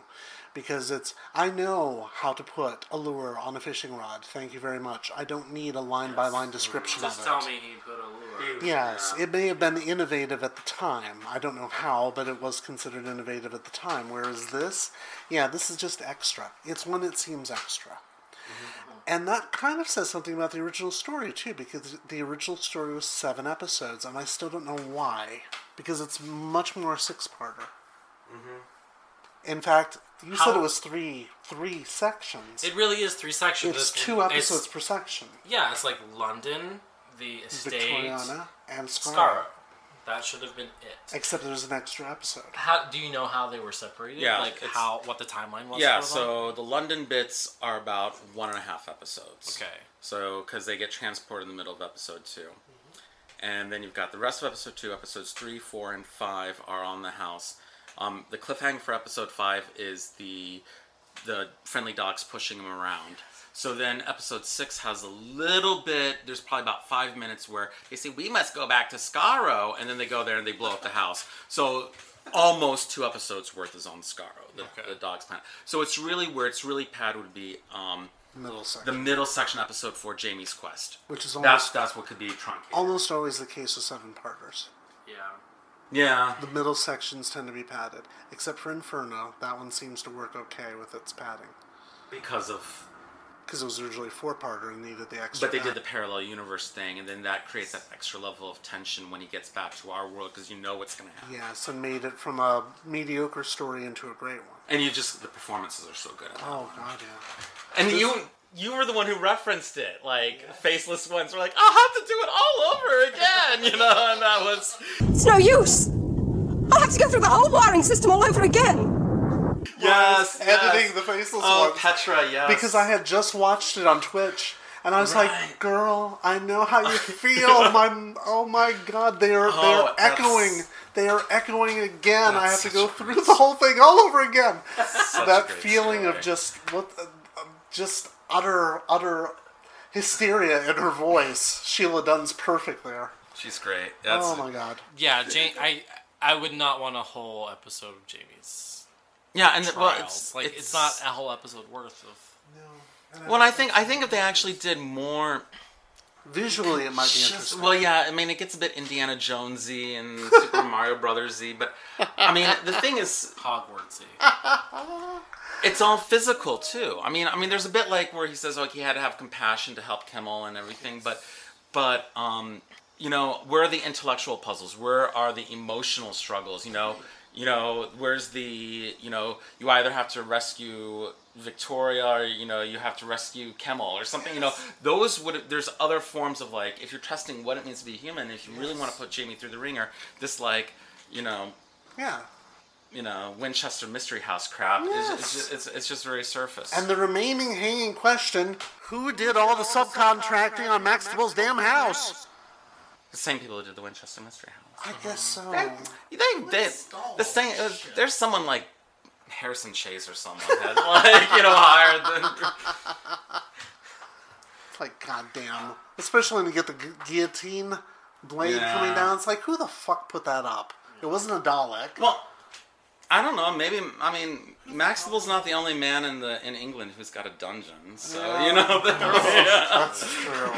Maybe he bought it that way. Maybe that's why he didn't like Ruth's mother so much. Huh? Yeah. Oh, we hadn't even talked about the potential homosexuality in this story because women are treated very differently. That's why I wish Allison or Jenny were here, because there are some gender dynamics going on in this story that are worrisome. Well, I touched upon them a bit. Yeah, and one of them is going to be along for Tomb, and Tomb has much more interesting ones.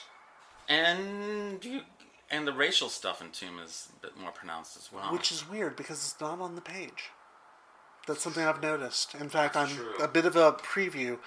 There's a lot of misogyny in the televised version. There's just outright racism in the original.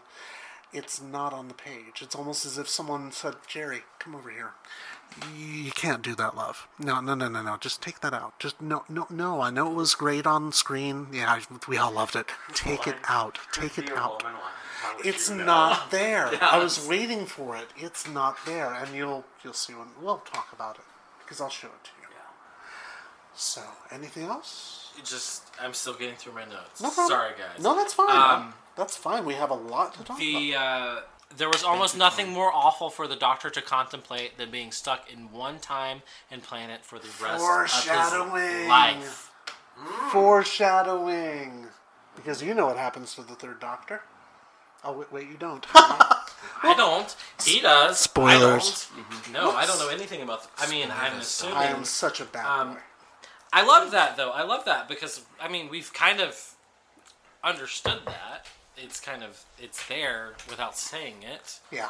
Clearly, he wouldn't be traveling through time and space like all willy-nilly if he didn't want to be free.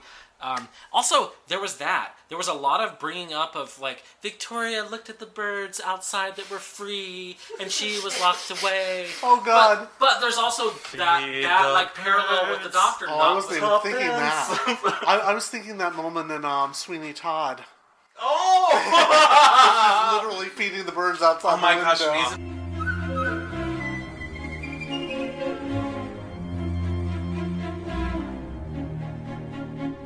Greenfinch and linnet-bird, nightingale, blackbird, how is it you say? How can you jubilate, sitting in cages, never taking wing? Outside the skyways, beckoning, just beyond the bars. How can you remain staring at the rain, maddened by the stars? How is it you say? Be like a parody of Victoria. But it's like a parallel to the Doctor not being with the TARDIS, that being separated, not having he is trapped. In that way. And at the time I was reading it, I was like, okay, yes, we get it. She's trapped in this, room. Stop bringing up the birds outside that are free, fly, whatever. But just now I'm like, oh, duh, the Doctor. Victoria knows why the cage birds sing. Yes.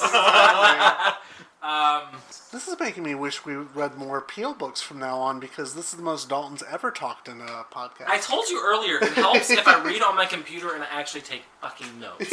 Sorry, everyone who listened before. I'm inconsistent. You're not.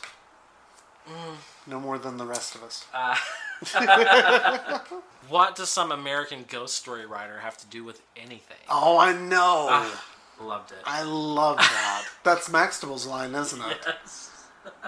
I'm surprised Maxtable even knew who Edgar Allan Poe was. That's what I was thinking. I was like, is this a little too, They would have been... Poe died in 1845. You lie like a rug. He died in 1849. Sorry, everybody. So his work would have been available. I was just wondering how widespread it was. The British certainly knew about him. They did. He was better known in Europe for his poetry, but that's mostly in France. So, yeah, they'd know. Don't be so melodramatic. You've been reading too much Walter Scott. Didn't you have another, would Jamie even... Yeah, Jamie, I can guarantee Jamie has not read any Walter Scott. How literate is Jamie? Well, didn't they talk about teaching him to read in a later story or something? And I can't remember which one, but it's a Zoe story, I think, which means... Well, because you've always got the Doctor and Zoe, being a little bit snooty towards Jamie. Oh, they are so mean to him. But by that point, so fucking smug. I love it. But then Zoe's smug with everybody. But then the Doctor and Jamie will be smug towards Zoe. There is a bit of I love that relationship. That's a brilliant family dynamic here. What I find interesting about this book is they are trying, in the same way they did with Sam and Jamie, to ship Jamie and Victoria, and it never happens. No, there's no romantic tie ever. I think Victoria... Well, one way, but not the other. I think Victoria works really, really well. And on the page. I think she works well on the page. And I feel like... But I think that the dilemma was they had this... I mean, her name is Victoria. And she's this aristocrat who's sheltered. And so, of course, she's going to be timid. And, of course, she's... And in some ways... There is an element where she can be a very brave companion if you define it by someone who is scared and having to overcome and face their fears. Yeah. But I think, and if you think about the way her story ends, there is a tragedy. She could be a very tragic figure. And they can't, but on one level they want this to be a lighthearted adventure. And I think that's why the character doesn't ever quite gel, because I think it should be someone who, she is very traumatized. She is the most, and she's one of the few companions who will later on voice her trauma. That's true. Which on a certain level is very cool, and it's good that they do that. But on another level, it puts it at odd tones, especially when you've got the Second Doctor and Jamie comedy show going on throughout. Yes, at the same time. So there's a real, I think there's a sometimes dramatic in the same tension scene, there that doesn't quite always work. You got Victoria over in the corner going, and then the Doctor and Jamie are pulling each other's legs or doing whatever. Yeah. It is bizarre. It is bizarre. I think it's not helped by the fact that, I'm going to speak ill of the dead, I apologize. Deborah Watling was a wonderful woman. In many ways, she was not exactly the strongest actress when it came to Victoria. There are moments when she does pathos really well. Tomb of the Cybermen, we'll get there. And she does her moments in this story really well. It's just every once in a while. And again, I'm not sure if that's one of those situations where it's how the character is written. Because if you're told as an actor, be weak and demure and trembling and everything, well, then she does a really good job of it. Having seen her with her tits out in Danger UXB, I can attest to the fact that she's a strong actress by the 70s. Mm-hmm. In the 60s, she's still quite young. She's still fresh to this. She may be part of the Watling acting troupe. Right. But she's still kind of new to it herself, so... Yeah, it varies from story to story, I think. I tell you, I think... I warmed to her more in 2013 when we got more of her episodes back. That's true. Because I see some of you get to see more of her actual physical acting. When we see Enemy of the World, you're like, oh wow, she's pretty good at there that. Are depths there that we had not noticed before. Sorry, we're getting ahead of ourselves again, aren't we? Do you have other things in your notes? We are just the silent partners. We condone the killings by our own compliance. We are just as guilty because we stand by and do nothing. Relevant. That's fucking relevant. Relevant. Right, everybody. That is very relevant. Silence equals violence. Russia didn't interfere in our elections. Goodness no. Right. Standing by while innocent people are shot down by the police. And that too. Mm-hmm. Yeah, there's lots of shit like that. But there's so much there, this social commentary that has been kind of heavy-handed in a lot of the other stories we've done, or there've been broader themes that were very shoved down our throats, and this one has a lot of smaller things that are kind of sprinkled throughout. Whittaker is particularly good at that. You'll see faint glimmerings of it in Wheel in Space, but then that's Whittaker translated by way of Terrence Dicks, so that always gets a little problematic. Same thing with Ambassadors of Death.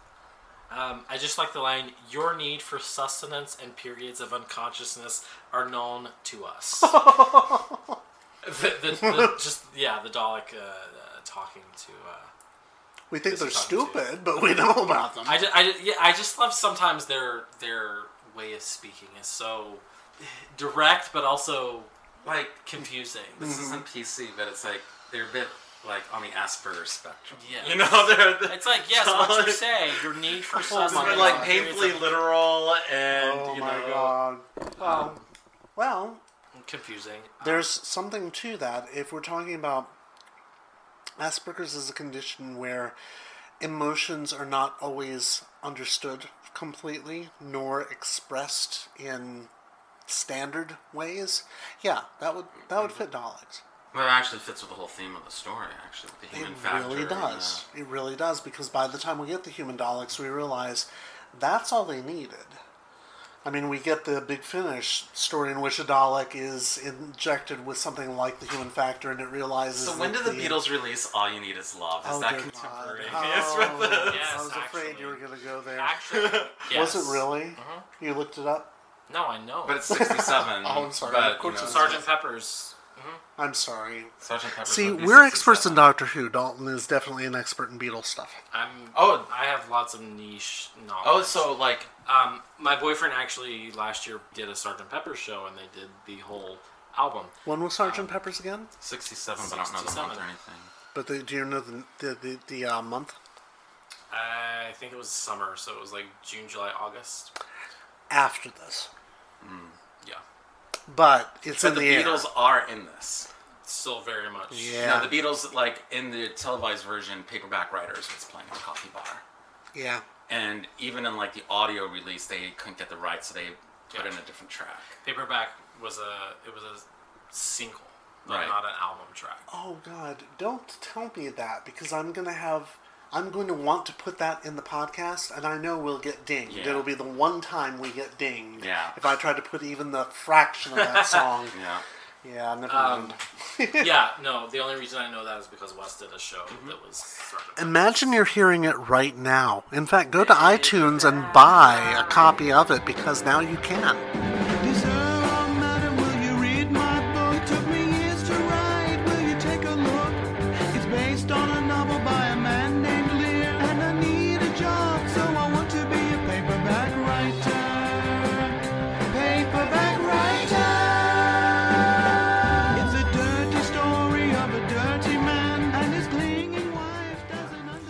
Good, that gets us around it. There you go. Which brings us back to John Peel, because what is John Peel? Oh, God. He's a paperback writer. Oh. Ding, ding, ding, ding. I only have one last thing that I took a note for. And shares the name of the DJ. Anyway, go ahead. So I took a note for that was kind of like, what? So Jamie and Kimmel. Sorry, I've had a little wine. There were swords and even a couple of suits of armor. There were several battle axes and a couple of flails and maces. None of them would do more than scrape the paint off a Dalek casing. Yet, tripping it with a rope and slinging it against the wall is enough to kill it. Of course. It's 1967. Have you seen Kimmel's arms in the Well, pictures? they described him as being like this beast of a man.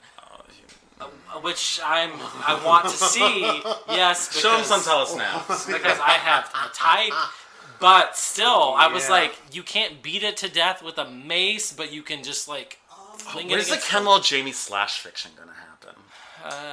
You're the one to write it. No. I'll edit it. But that's the last. We have to test you through. Oh my gosh! It writes itself, doesn't it? Yes, we have to study every human interaction. God. As he falls off the balcony and Jamie grabs his hand, there's like that slow motion. But his first encounter, he's like in a darkened tunnel, and this big muscular man is Patreon, looming. stay and with he's us. like, Stay with us. Don't go. Don't go. I promise you, we will not do this as a Patreon extra, even though that's the first thing that went through my head. Oh, my Lord. The Jamie Kimmel audio drama. Lots of wine. He doesn't even talk. Exactly. Lots of wine. It's just he just grunts a lot. It's That's just all someone that's reading needed. stage direction. Oh my God. The idea of Sonny Cardenas grunting his way through. I need more wine. Look at the size of that thing, Doctor. Yes, Jamie, it is a big one. So that's all I have highlighted. That's all you have highlighted. We've covered everything else that I've had. Thank God. Is there anything else though that you feel like we've missed, or that you feel like we haven't? I'm not sure I trust myself to bring it up. Do we want to take a minute to just look through the notes? Sure. Let me do that. Look through the notes, because there was a lot here. There's a hell of It's a big book. It's a big, thick. I like big books, and I cannot lie. Oh my God. I will say this about Kimmel. Peele gives him all this internal dialogue that makes him much more intelligent seeming on the page than he seems on screen. Because he really is the noble savage on screen that Allison would have hated. Yeah. But on the page... He comes across much more well-rounded. It's much more leavened than it was. And I love the line about the Dalek flying disc. You have to wonder, what the hell Jamie and the Doctor get up to when there's nothing else to do, because apparently he gets to see all these moving picture books with Daleks in them, and he knows them on sight, and the Doctor's like, oh yes, Jamie, I encountered the Daleks many years ago, and they were terrible. Yes, it's terrible. That, I'm sorry, I can't do a good Troughton. No one can. No except one for can. Fraser Hines. Except for his son, yeah. And Fraser Hines. And yeah. Fraser Hines, ironically enough. Yeah. I don't see anything here, except for the fact that I kind of got mad at the Doctor for a moment at the bottom of page 128, because he knew, despite his insistence that Jamie make his own decisions, he knew exactly what would manipulate Jamie into rescuing Victoria, and he does it. Douche. I know. That's the thing about the second Doctor. In some ways, he's a dry run of the manipulative Doctor we get with the seventh Doctor, with the McCoy Doctor. Because, again, re-listening to Tomb of the Cybermen, I'm struck by how little of that story would have happened if the Doctor just would have just walked away. Mm-hmm. But we'll get there. Anything you want to say, Trey? No, I said it. Okay. Then I think it's time to go to Goodreads. Probably. As we always do. Let's go to Goodreads.com for online reviews of the book written by other readers and follow up with our own ratings. By the way, if you're listening to this podcast and want to have your review featured when we get to an upcoming book, simply read the book, write a review on Goodreads, and then write a comment somewhere that I can see it, so that we have a chance to see it before discussing the book ourselves. You might just get your review read out loud here. The average rating for this story out of 5 stars is surprisingly 3.94, which is high, but it's not as high as I thought it would be. Here's some sample reviews. Paulo Carvalho gives it 4 stars and said, "What means having the human factor? What does it mean to have the Dalek factor? This tale takes back to the 19th century, where the Daleks are trying to figure out what makes humans human. As they test on Jamie, the Doctor uses 3 Daleks as subject as per accord of the other Daleks. They are transported to the Dalek homeworld.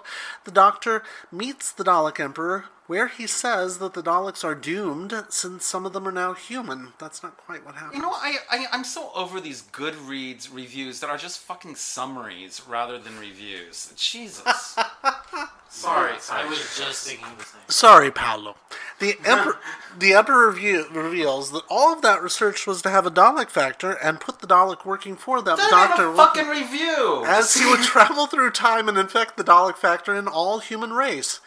Yeah, and there's also all these mistakes. Of course, nothing of this happens, since now some of the Daleks are human. They have free will and start questioning the Emperor orders, and it result in full civil war. I should have read this before putting it in. Quite a critique on humankind, Mr. Directors of Doctor Who. Yes, Mr. Directors. And yet you gave it 4 stars. What means this? Okay, Michael Otway gives it 3 stars. And he says, "A fun story. Well worth the read, but suffers from the constraints of its origins in serialized television. I've always wanted to read this. The story of what was supposed to be the final end for the Daleks. I think maybe after reading what it was about, I had built up in my mind as something quite epic. But really, this is a very small story. 90% of it pretty much takes place in a house." 90%? Yes, takes place in a house. The exciting parts are all pushed and crammed into what would have been the final television episode. So, that's actually true. So you get a book that drags on and goes around in circles for about 240 pages, 288, darling, and then gets, oh, I see what he's doing, and then gets really good for the last 50. It's a solid read and well worth picking up, but definitely not for the prices you find them for on eBay. Slow and a little too long, but in general a great book and a very satisfying finish. That's what she said. What, not worth the prices you pay on eBay for it? No, a satisfying finish. And finally, Adam James gives it 5 stars, saying most Doctor Who novelizations are breezy retreads of the original broadcast. With Virgin taking the reins of the target library, they called upon D.W. stalwart John Peel to novelize both Troughton Dalek stories, and the result is outstanding. Stretching the narrative to a more substantial 200-plus pages, Peel expands the scope of the story as well as the emotional motivations of our stock 1960s characters. The Doctor becomes far more manipulative and reflective. That's true. Jamie becomes more thoughtful and distrusting of the Doctor. That is true. But it's on screen, too. Kemmel, the Turk, becomes, well, slightly less than an embarrassing stereotype. You mean slightly more than an embarrassing stereotype, I think. Considering that Evil of the Daleks doesn't exist on screen any longer, besides the entertaining second episode, John Peel's adaptation is especially necessary for all serious Who fans. Alright, well, let's get your impressions, let's get your scores. Dalton, what out of 5 stars? I'm like leaning between 4.5 and 4, so I'm going to go 4.25. Alrighty. We'll sit right there in the middle. Yes, this was not a breezy read. It wasn't an easy read. Right. It was a very enjoyable read, though. I liked getting to know Jamie better. Mm-hmm. I liked, even though it was kind of laborious at sometimes getting through some of the parts, I did like seeing it go. And I talked about this earlier, how I liked how I kept being surprised and it kept giving me more. Mm-hmm. Even though this was one of the longer books we've read, it felt very much worth it. Okay. So yeah, like 4.25. Sounds good. I'm good. Trey? 4 stars. My criteria is always how does this work as a novelization? Mm-hmm. And I think it is everything you want a novelization to be. It is a straightforward adaptation. It, fleshes out the characters. It repairs some of the plot holes from the televised version.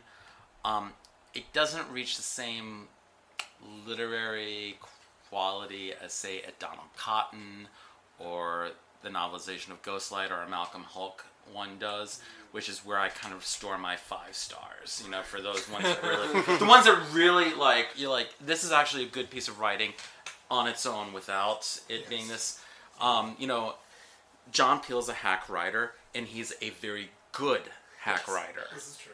And I don't mean that in a disparaging way. I mean, I think it's... He puts out a lot, and he puts it out a lot, consistently. And it's very readable, it's very good, but it doesn't have maybe that wow factor that I would expect for a 5-star. But if every Target novelization were like this, I'd be very happy. So 4 stars. Okay. Yeah, totally. And I can't remember what I gave Power of the Daleks. I think I may have given that a 4, which means I would have to give this a 3.75. Only because judging those 2 books against each other, you kind of have to do. This is the lesser of the 2. It's not the lesser story of the 2, but I think a lot of the problems with it stem from the original and not from Peel's adaptation of it. He's got 7 episodes that he has to do as opposed to 6. Evil of the Daleks is slightly overlong. This book is slightly overlong. There were times I was like, oh my god, can we just get away from the farm? Oh, I was thinking about Walking Dead. Yeah, can we just get away from the farm already and find what's-her-name zombified in the barn? By the way, spoiler alert, she's zombified in the barn. And and by the time we do get to Skaro, there is the payoff. Finally. Peel is extremely good at writing action. There are some writers that cannot do it. John Lucarotti is incapable of it. John Peel can. That being said, 3.75. All right. Thank you, guys. Thank you. And thank you, fellow time travelers, for giving us your valuable time. Next time, we take a look at Tomb of the Cybermen. Joy. In the meantime, if you've liked... Actually, I mean that seriously. It's Matt Smith's favorite story. In the meantime, if you've liked what you've heard here, like us on Facebook at Doctor Who Target Book Club Podcast, all one word with no spaces, like some maniac wrote it. You can also visit our nearly pristine subreddit at www.reddit.com/r/DWTargetBC. Also, feel free to watch videos of our first 12 episodes and give us a thumbs up or comment on YouTube at youtube.com/user/emperordalek/videos. Follow us on Twitter. We're at DWTargetBC. Or subscribe to us via the podcaster of your choice. You can find us everywhere. Just Google us. Damn, do you want us to do all the work for you? Jesus. Use your space phone. I know. If all else fails, you your space phone. Next time, I've got a funny joke about that. If all else fails, you email us at dwtargetbc@gmail.com. Thank you very much for listening, and enjoy your travels. Bye-bye. Bye.